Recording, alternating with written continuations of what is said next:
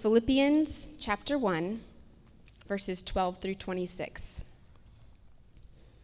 I want you to know, brothers, that what has happened to me has really served to advance the gospel, so that it has become known throughout the whole imperial guard and to all the rest that my imprisonment is for Christ.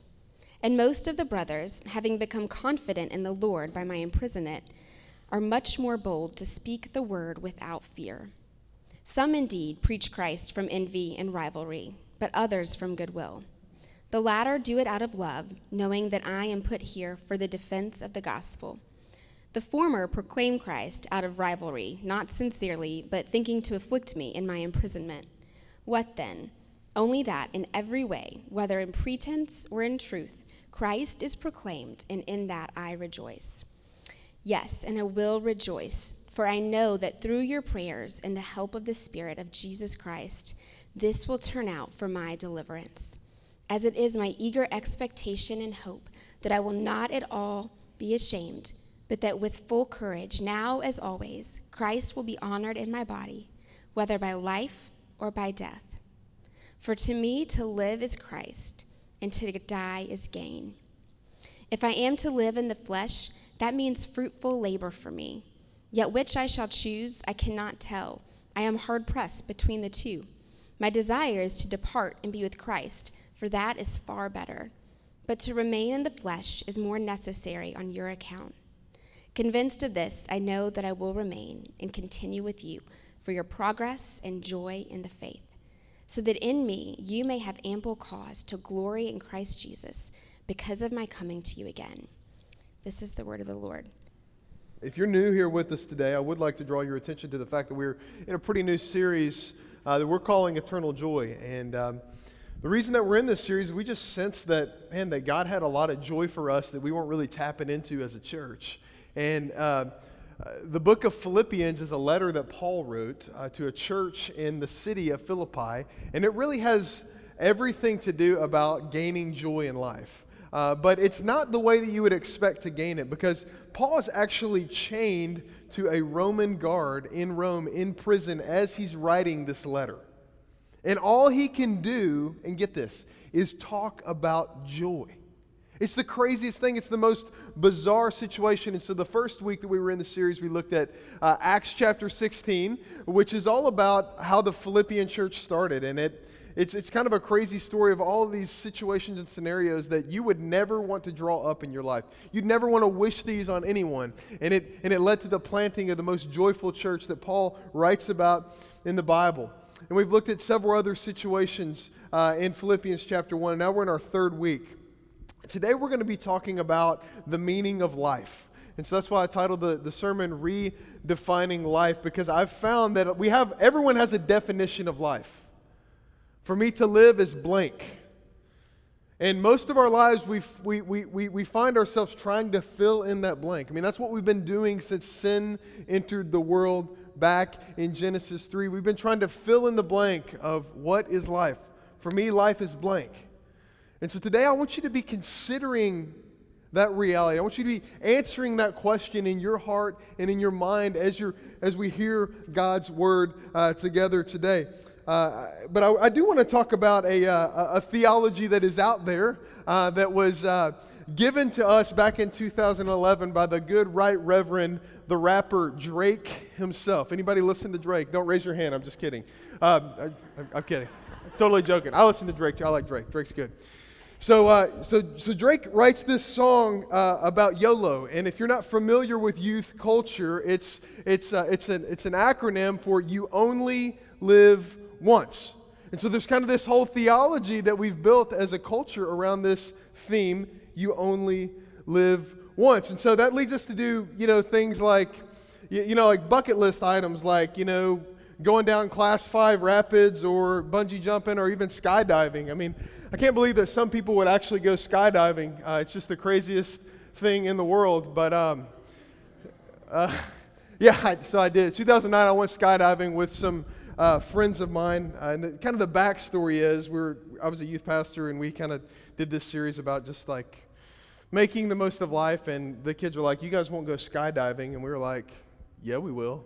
And I'll admit, I started to second guess what we were doing when I had to sign over like my life insurance policy before I got on the plane. I should have started second guessing it before that, but that's really the moment. But then I got in the airplane, and the airplane was such a poor aircraft, should I say, that we were looking forward to jumping out of the plane when we got up in the air. It was something else. A lot of fun, but that's just kind of an example of how we live, though, because we think we live this way like you only live once, so we've got to make the most out of this life that we possibly can. And when things like suffering, things like circumstantial things that we don't want to get into in life, or broken relationships, sin affecting our bodies and our relationships, YOLO doesn't really have a theology for us. It kind of leaves us high and dry in those moments. But the Apostle Paul has some of the worst circumstances happening to him as he's writing this letter to the Philippians. And all I can talk about is his joy in life and what life actually is. So what if it wasn't what's outside of you that gives you life? What if we actually believe that it's what's inside of us that gives us life? What would that look like for us? John 10:10 says this: "The thief comes only to steal, to kill, and destroy." So that's what the enemy does. That's his job in your life. He wants to steal your joy. He wants to take from you. He wants to kill you. He wants you to be miserable, absolutely miserable. But Jesus says this: "I came that they may have life." And not only have life, not just get by, but have abundant life. And Jesus says this as he's on the way to Calvary. As his disciples all but one of them, basically, we know that were martyred for the faith. He says, you guys are going to have abundant life, but you're going to die, you're going to lose your lives. But you're going to have abundant life. Now, how is that possible? And the Philippians are wondering the same thing. How can we have abundant life even though our leader, Paul himself, is in prison and we're suffering for the cause of the gospel? And this leads us to our big idea of where kind of everything's pointing to today in Philippians 1, which is this: we can't know how to live unless we know what makes us alive. Let me say that again. We can't know how to live, because that's really what we're after. We want to know how to live. What are the things that I need to do to be alive, to really experience a fullness of life? And I would say we can't answer the how until we know the what. So, which leads me to my next thought here. What's a biblical definition of life? The Bible in Philippians chapter 1 has the biblical definition of life for us. Here's what Paul says, Philippians 1:21. "For me, to live is Christ." For me to live is Christ. It's not for me to live is to have enough money in my retirement account so I can travel the world. It's not for me to live is to experience all of these great things in my life, to go bungee jumping and skydiving and do all these really cool things with my friends. For me to live is not to have this perfect family. For me to live is not for any of those things, but for me to live is Christ. And that's why when all of these things are taken away from Paul, he still says for me to live is Christ. And I've never been more alive is what Paul's saying. Even though it looks like I'm dead because I'm chained to this Roman guard, he's on me 24/7, I can't even sleep without this guy in my ear. I can't go to the bathroom, I can't take a shower, this guy is always chained to me. But for me to live is Christ. And it's only when we say to live as Christ that we can confidently say this: to die is gain. But what I've found is that most people are absolutely terrified of the word death. And we spend our lives trying to get away from it as much as we possibly can. For me to live is Christ, to die is gain. So here's what I've experienced today as we talk about this concept of life, this definition of life. Here's what I've experienced as I've been looking at this for the last couple weeks. One, I've been encouraged. Okay, I've been encouraged because there are some things that I go after in life that make me feel like I'm alive that I haven't really been experiencing maybe. So maybe you'll experience what I've experienced, and it's this: that you actually realize that you're actually much more alive than you thought you were. Because you have Christ. Even though you don't have all the worldly gain and possessions and health and all of these things that we like to enjoy and like to squeeze life out of, you might actually realize that you're way more alive than you ever thought you were. The second thing that I've experienced is this: I've been confronted. I've been confronted by the fact that I've tried to squeeze life out of things that were never meant to give me life. but instead they were meant for me to enjoy as I live in Christ.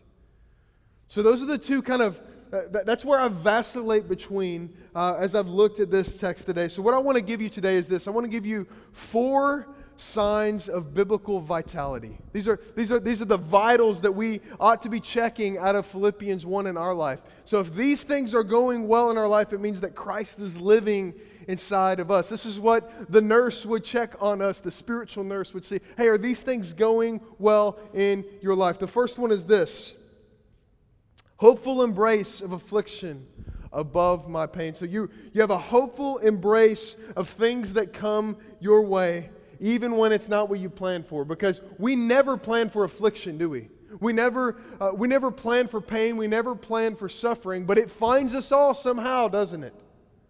What would it look like to embrace it? We see the Apostle Paul doing this over and over and over again. So the Apostle Paul, his friends are distraught in Philippians 1. Let's turn there. If you got a Bible, it'll be up on the screen. I just want to meander through this a bit here. He says, I want you to know, brothers, that what's happened to me, he's in prison, you shouldn't be sad about it because it's really served to advance the gospel. So God is using this in a way that I can't explain. I don't want to be here, but I'm here. He's saying, look, my career, this is a career-ending move, going to prison, okay? I got a felony on my record now. This is a career-ending move. I'm no longer going to be, this church planter that's going all about the world because I'm chained to a Roman guard in prison with no signs of ever getting out. Now, for some of us, if we experience that, if we lost our job and we're never able to participate in that career again, it would absolutely wreck us. Because for some of us, to live is blank, our career. And when that's taken away, especially men, I'm talking to you this morning, especially men, whenever we experience that, when our job is taken away, our career is devastated, something blows up, we lose our lives, we lose our identities because we have tried to squeeze life out of making a dollar and finding our identity in our jobs when it was never meant to give us that. But Paul says, no. What's happened to me is serve to advance the gospel so that it's become known throughout the whole imperial guard and to all the rest that my imprisonment is for Christ. So get this. So these Roman guards, they probably rotate in and out every 8 hours. So he's chained to a guy for 8 hours. I mean, think about these guys. These guys are rough guys. I mean, prison guards. These guys are chained to the most effective world evangelist in the history of the world. Paul is having a heyday with these guys. He's like, look, I didn't draw this up. I thought I was going to be a career church planter, go all around, make it to Rome, go to all these places. I just didn't think I was going to end up in Rome in prison. I thought I was going to be planting a church somewhere else. But God is using him in this way. He didn't draw it up, but it's what is happening. And he goes on to say this, and most of the brothers, having become confident, verse 14, in the Lord, by my imprisonment, so the confidence has been given to them because of his imprisonment, because of his suffering, are much more bold to speak the word without fear. Everybody's getting encouraged through what Paul has experienced. Some indeed preach Christ from envy and rivalry, but others from goodwill. The latter do it out of love, knowing that I am put here for the defense of the gospel. The former proclaim Christ out of selfish ambition, not sincerely, but thinking to afflict me in my imprisonment.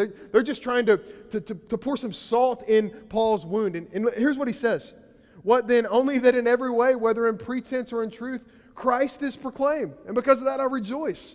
It's like, hey, I don't care if they're making fun of me when they're proclaiming the gospel. I know that when the word goes out, that God uses it, that it doesn't return void. He's like, I don't care what happens to me. And he can say this confidently because why?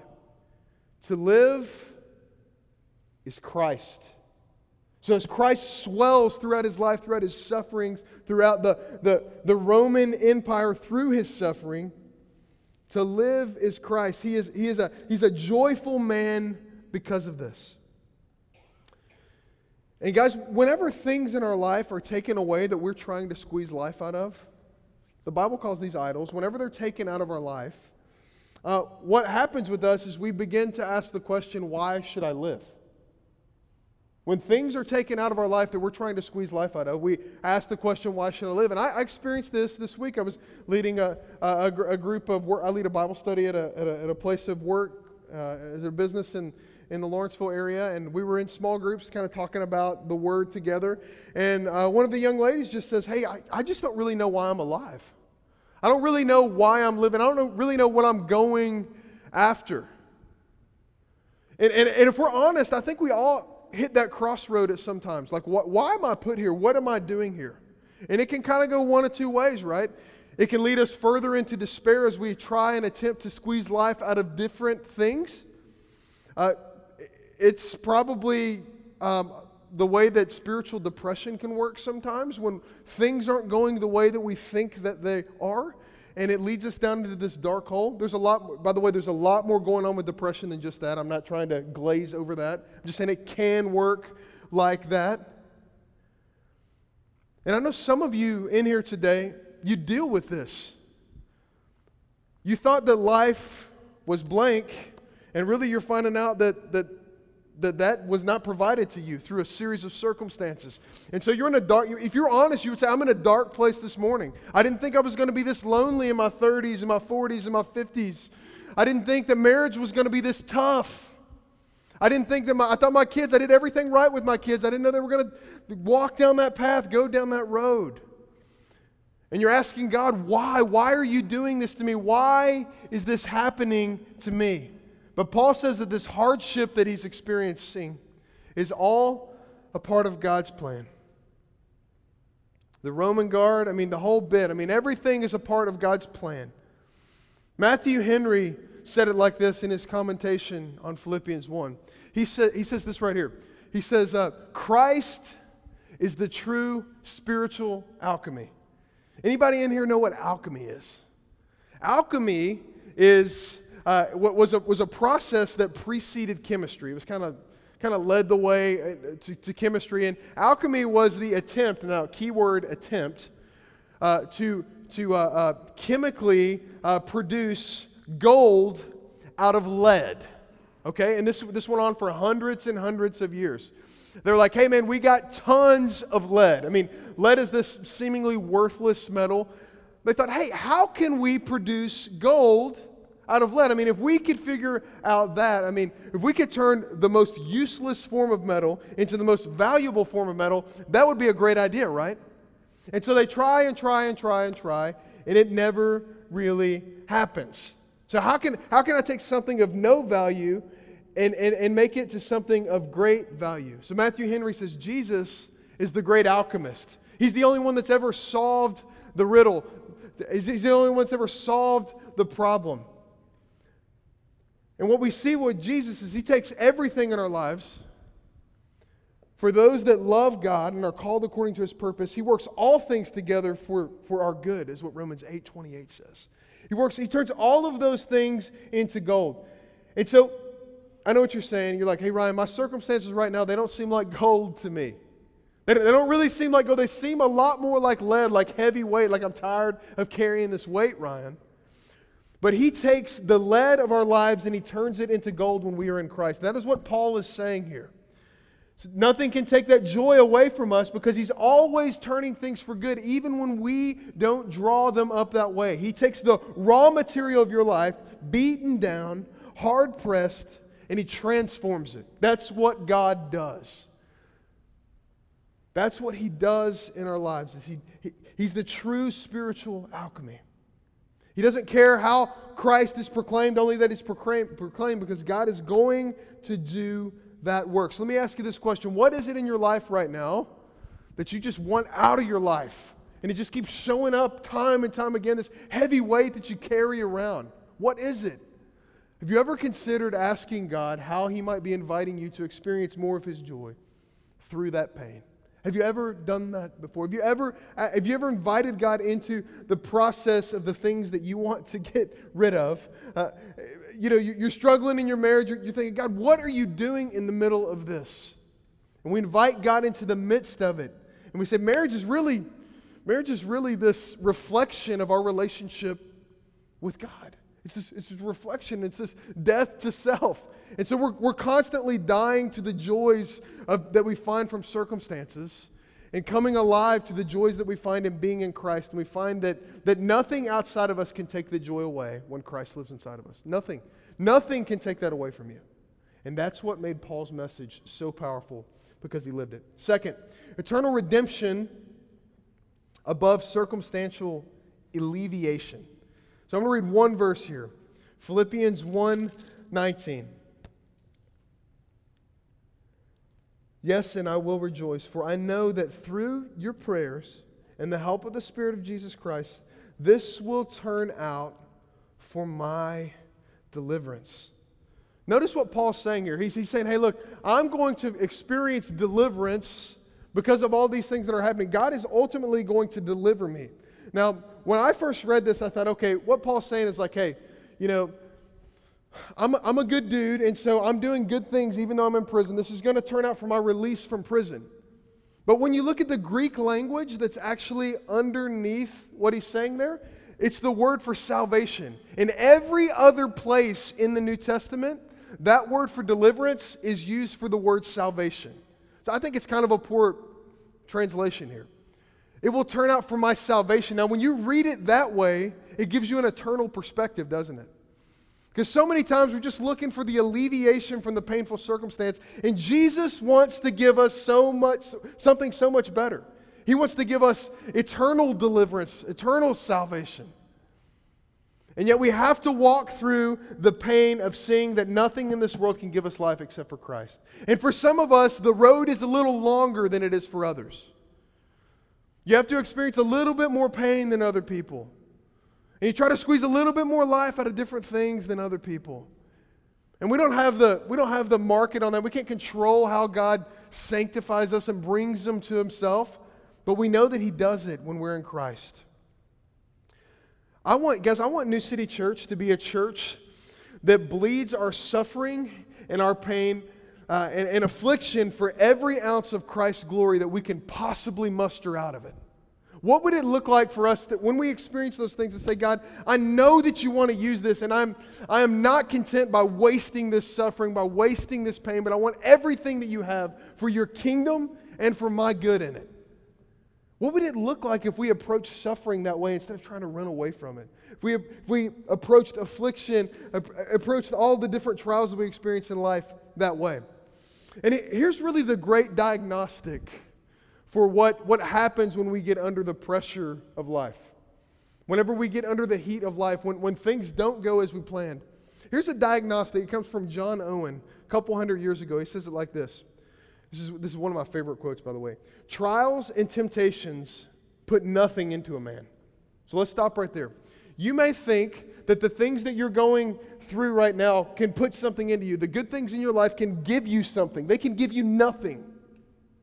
They don't put anything into a man. Whenever we are under the pain, we are under the heat, we are under that experience that we want to run away from, they only draw out what was in him before.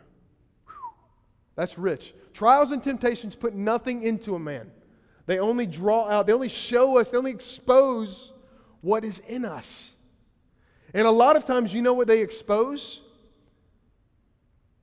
What we're trying to find life in.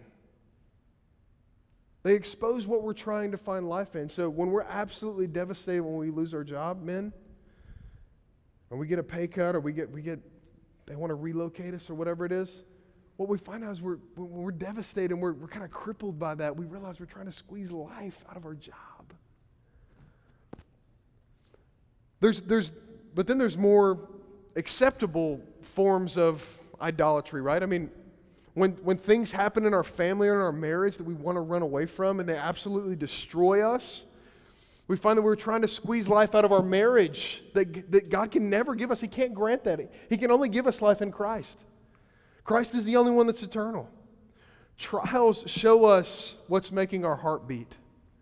They show us, they show us what those things are. Think about life. Think about what we define life as. John 3:16, which is a super familiar verse. Romans 6:23, another super familiar verse to a lot of people. both talk about life, and they talk about life in a different sense than we talk about life. Think about John 3:16. For God so loved the world that he gave his only Son, that whoever believes in him should have eternal life. Not life, eternal life. So when you have eternal life, when you have life beyond the grave, you live differently than when life ends at the grave. Romans 6:23, for the wages of sin is death, but the gift of God is eternal life, right? I mean, so eternal life is what Paul is talking about. It's what he's experiencing. I find it interesting, too, that Paul is actually quoting from the book of Job when he says, this will turn out for my deliverance. He's quoting Job. Now, Job is a character in the Bible that if you think you've experienced hardship, you ain't seen nothing yet. Job 13, 15, and 16 says this, and as we're kind of getting that up on the screen and turning there in your Bible, Job lost absolutely everything except his own life. Everything. He lost it all. And a few bad friends. He lost everything but his life and a few bad friends, which is not great, right? So he lost his family, he lost all of his wealth, all of his possessions, lost his job, lost everything. And this is what Job says to God, even when his friends are giving him the worst wisdom in the world. They're telling him to blame God, to curse God. They're telling him to walk away from God, that God has left him, all these things. And Job says this, though he slay me.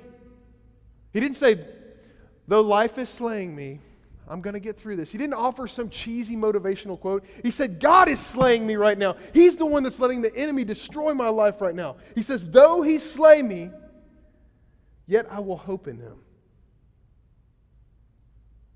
Though he slay me, I will hope in him. This will be my salvation. So I think the enemy would have been content to just kind of give him back everything. Because if you remember in Job chapter 1, the enemy has to go and ask God permission to do all of these things to Job.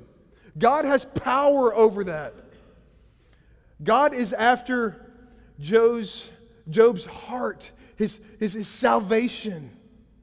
And he allows all of these things to happen to him so that he will be forever his. And it is a testimony to all of us that nothing outside of us can ever give us life. And ultimately, it is God that is after our hearts. He's after us. Though he slay me, yet I'll hope in him. I'll say this, life is hard, is it not? Tim Keller says this, he says, hey, I think life is harder for Christians because Christians actually have some good works that they could stand on. They could say, hey, God, look at all these things that I did. And yet God seems to make Christians suffer more than anyone else. Have you noticed that? Have you noticed if you ever read biographies, you should read some missionary biographies because the things that happen to these men and women are absolutely insane. But God uses them to advance the gospel in all of the world. Life is hard, but life without him is impossible.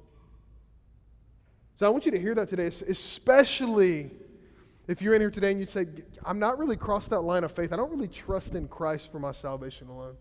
Life is hard without him. With him, it is impossible without him. You will spend an eternity seeking life from things that don't have a pulse, apart from Jesus. Paul had his heart and his mind set on the book of Job. Why? Because Job went through it. He went through the ringer. He was thinking through it. He was meditating on that. C.J. Mahaney, this past spring, our staff was on a retreat together, and we got to hear C.J. Mahaney preach. And C.J. Mahaney said this, Job is 42 chapters for a reason. You know, we tend to think about the book of Job and say, if you've ever read it before, all right, the first 3 chapters, we hear how everything goes wrong. The last 3 chapters, we kind of hear how God puts everything back together. Now, you and I just want to skip through the 36 chapters in the middle.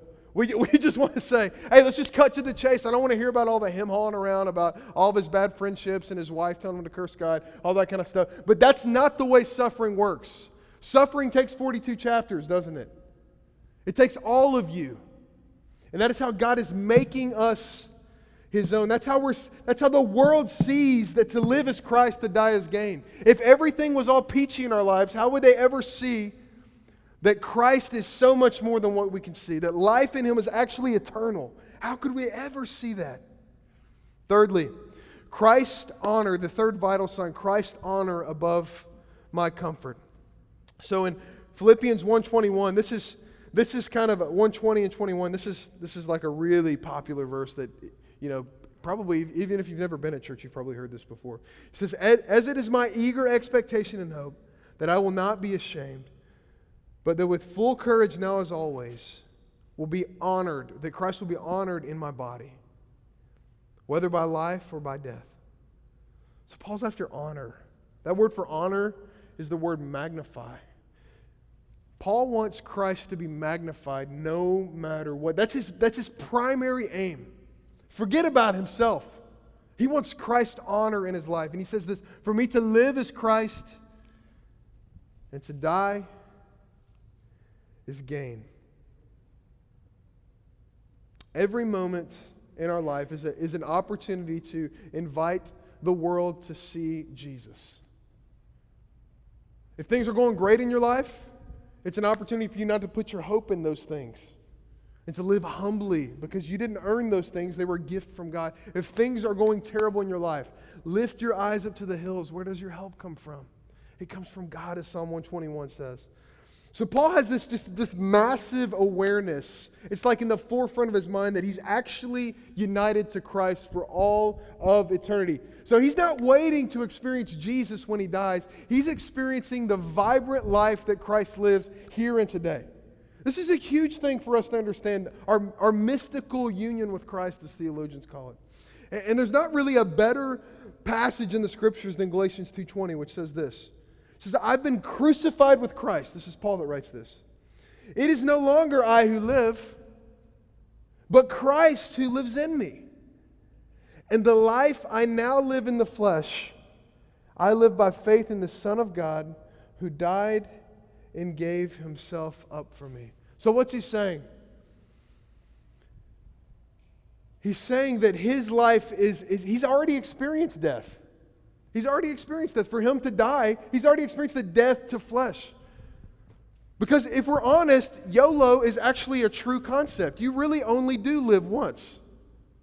But it's only after you've died to yourself and been brought to life in Christ that you really experience life.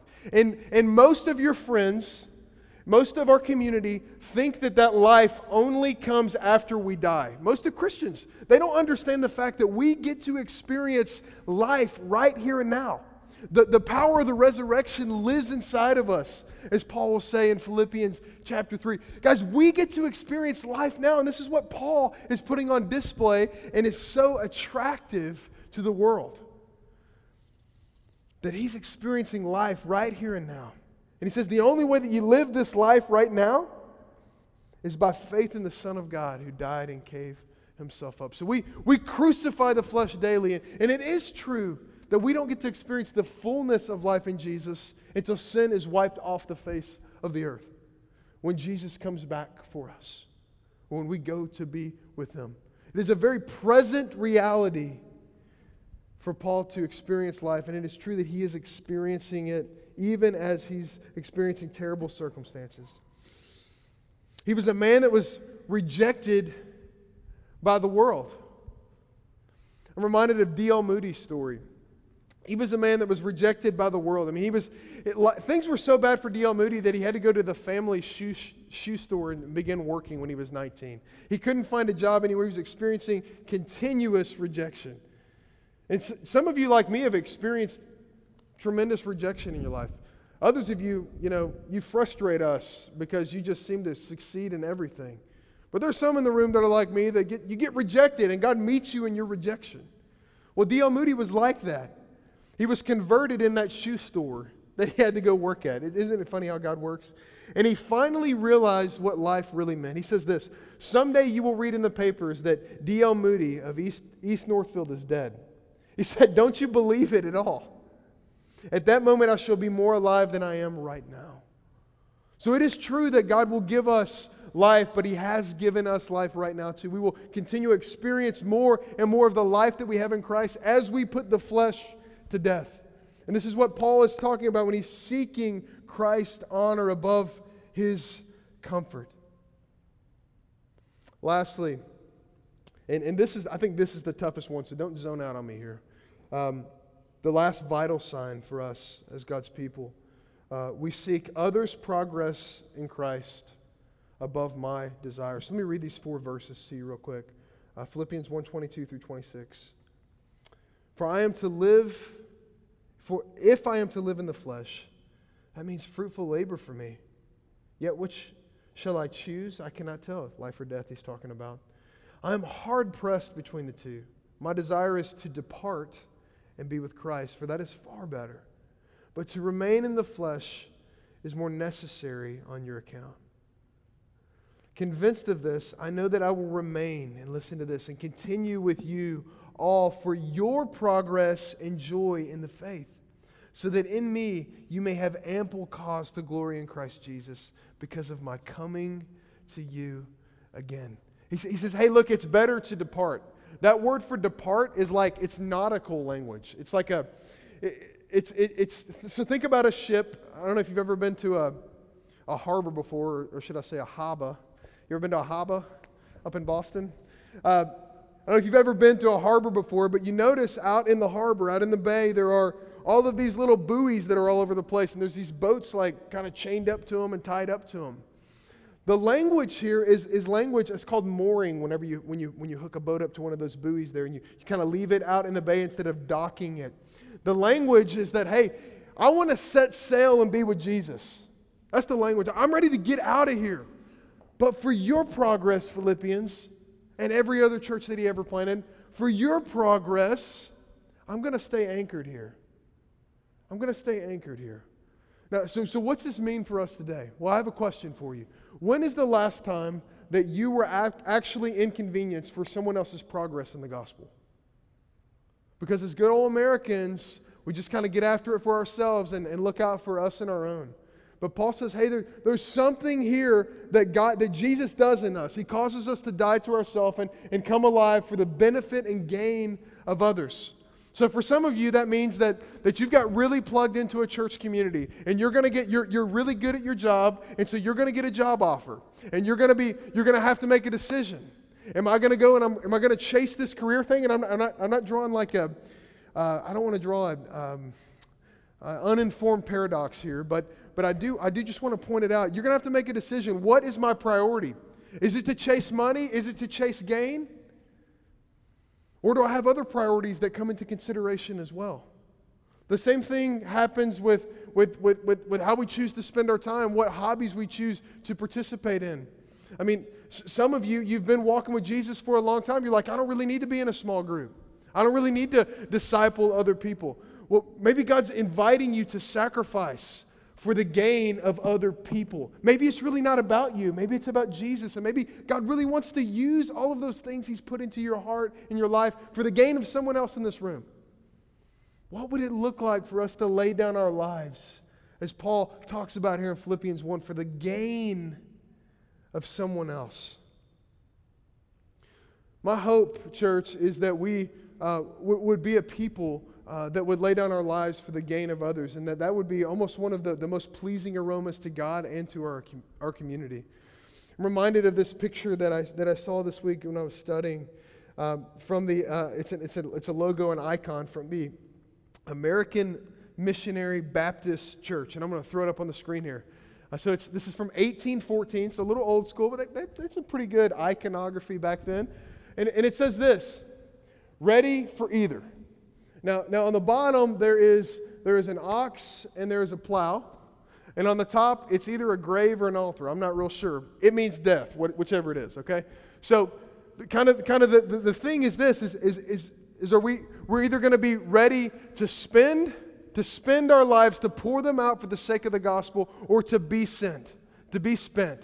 And so there's the plow, there's the ox. We're going to plow the ground of the gospel. We're going to labor in the lives of other people for their gain in the gospel, or we're going to depart and we're going to burn out in a blaze of glory for the sake of Jesus. And my prayer is that would be our church. And friends, to kind of wrap all this up, we can't know how to live unless we know what makes us alive. So as we wrap all this up, what's the fill in the blank for you? What is it that for you to live is blank? And don't just give a trite, quick response to that. Let that soak in and let God search you. And to answer that question and to write those things out, to talk about them with your family, with your mom, with your dad, with your husband, with your wife, and ask God to reveal those things to you. I'll close with a stanza of a poem, and then we'll pray together. It's from C.T. Studd. It says this: "Give me, Father, a purpose deep, in joy or sorrow, thy word to keep. Faithful and true, whatever the strife, pleasing thee in my daily life. Only one life 'twill soon be past. Only what's done in Christ will last." Let's pray together. Father, we come to you as broken vessels. We come to you needy. We come to you contrite, broken. We come to you prideful. We come to you in places that we'd rather not acknowledge today. But Jesus meets us. And because of that, we have great hope. God, I pray that you would expand our capacity to die to ourselves and to really come alive to what it means to be in you. That we wouldn't be so quick to defend ourselves and too quick to escape things that are painful, but we'd seek you in all things. That we'd look for you in all things, and that we would be so jealous for your glory to go forth from our lives. That we would bleed every ounce of our suffering and our trial and our pain for the sake of your name.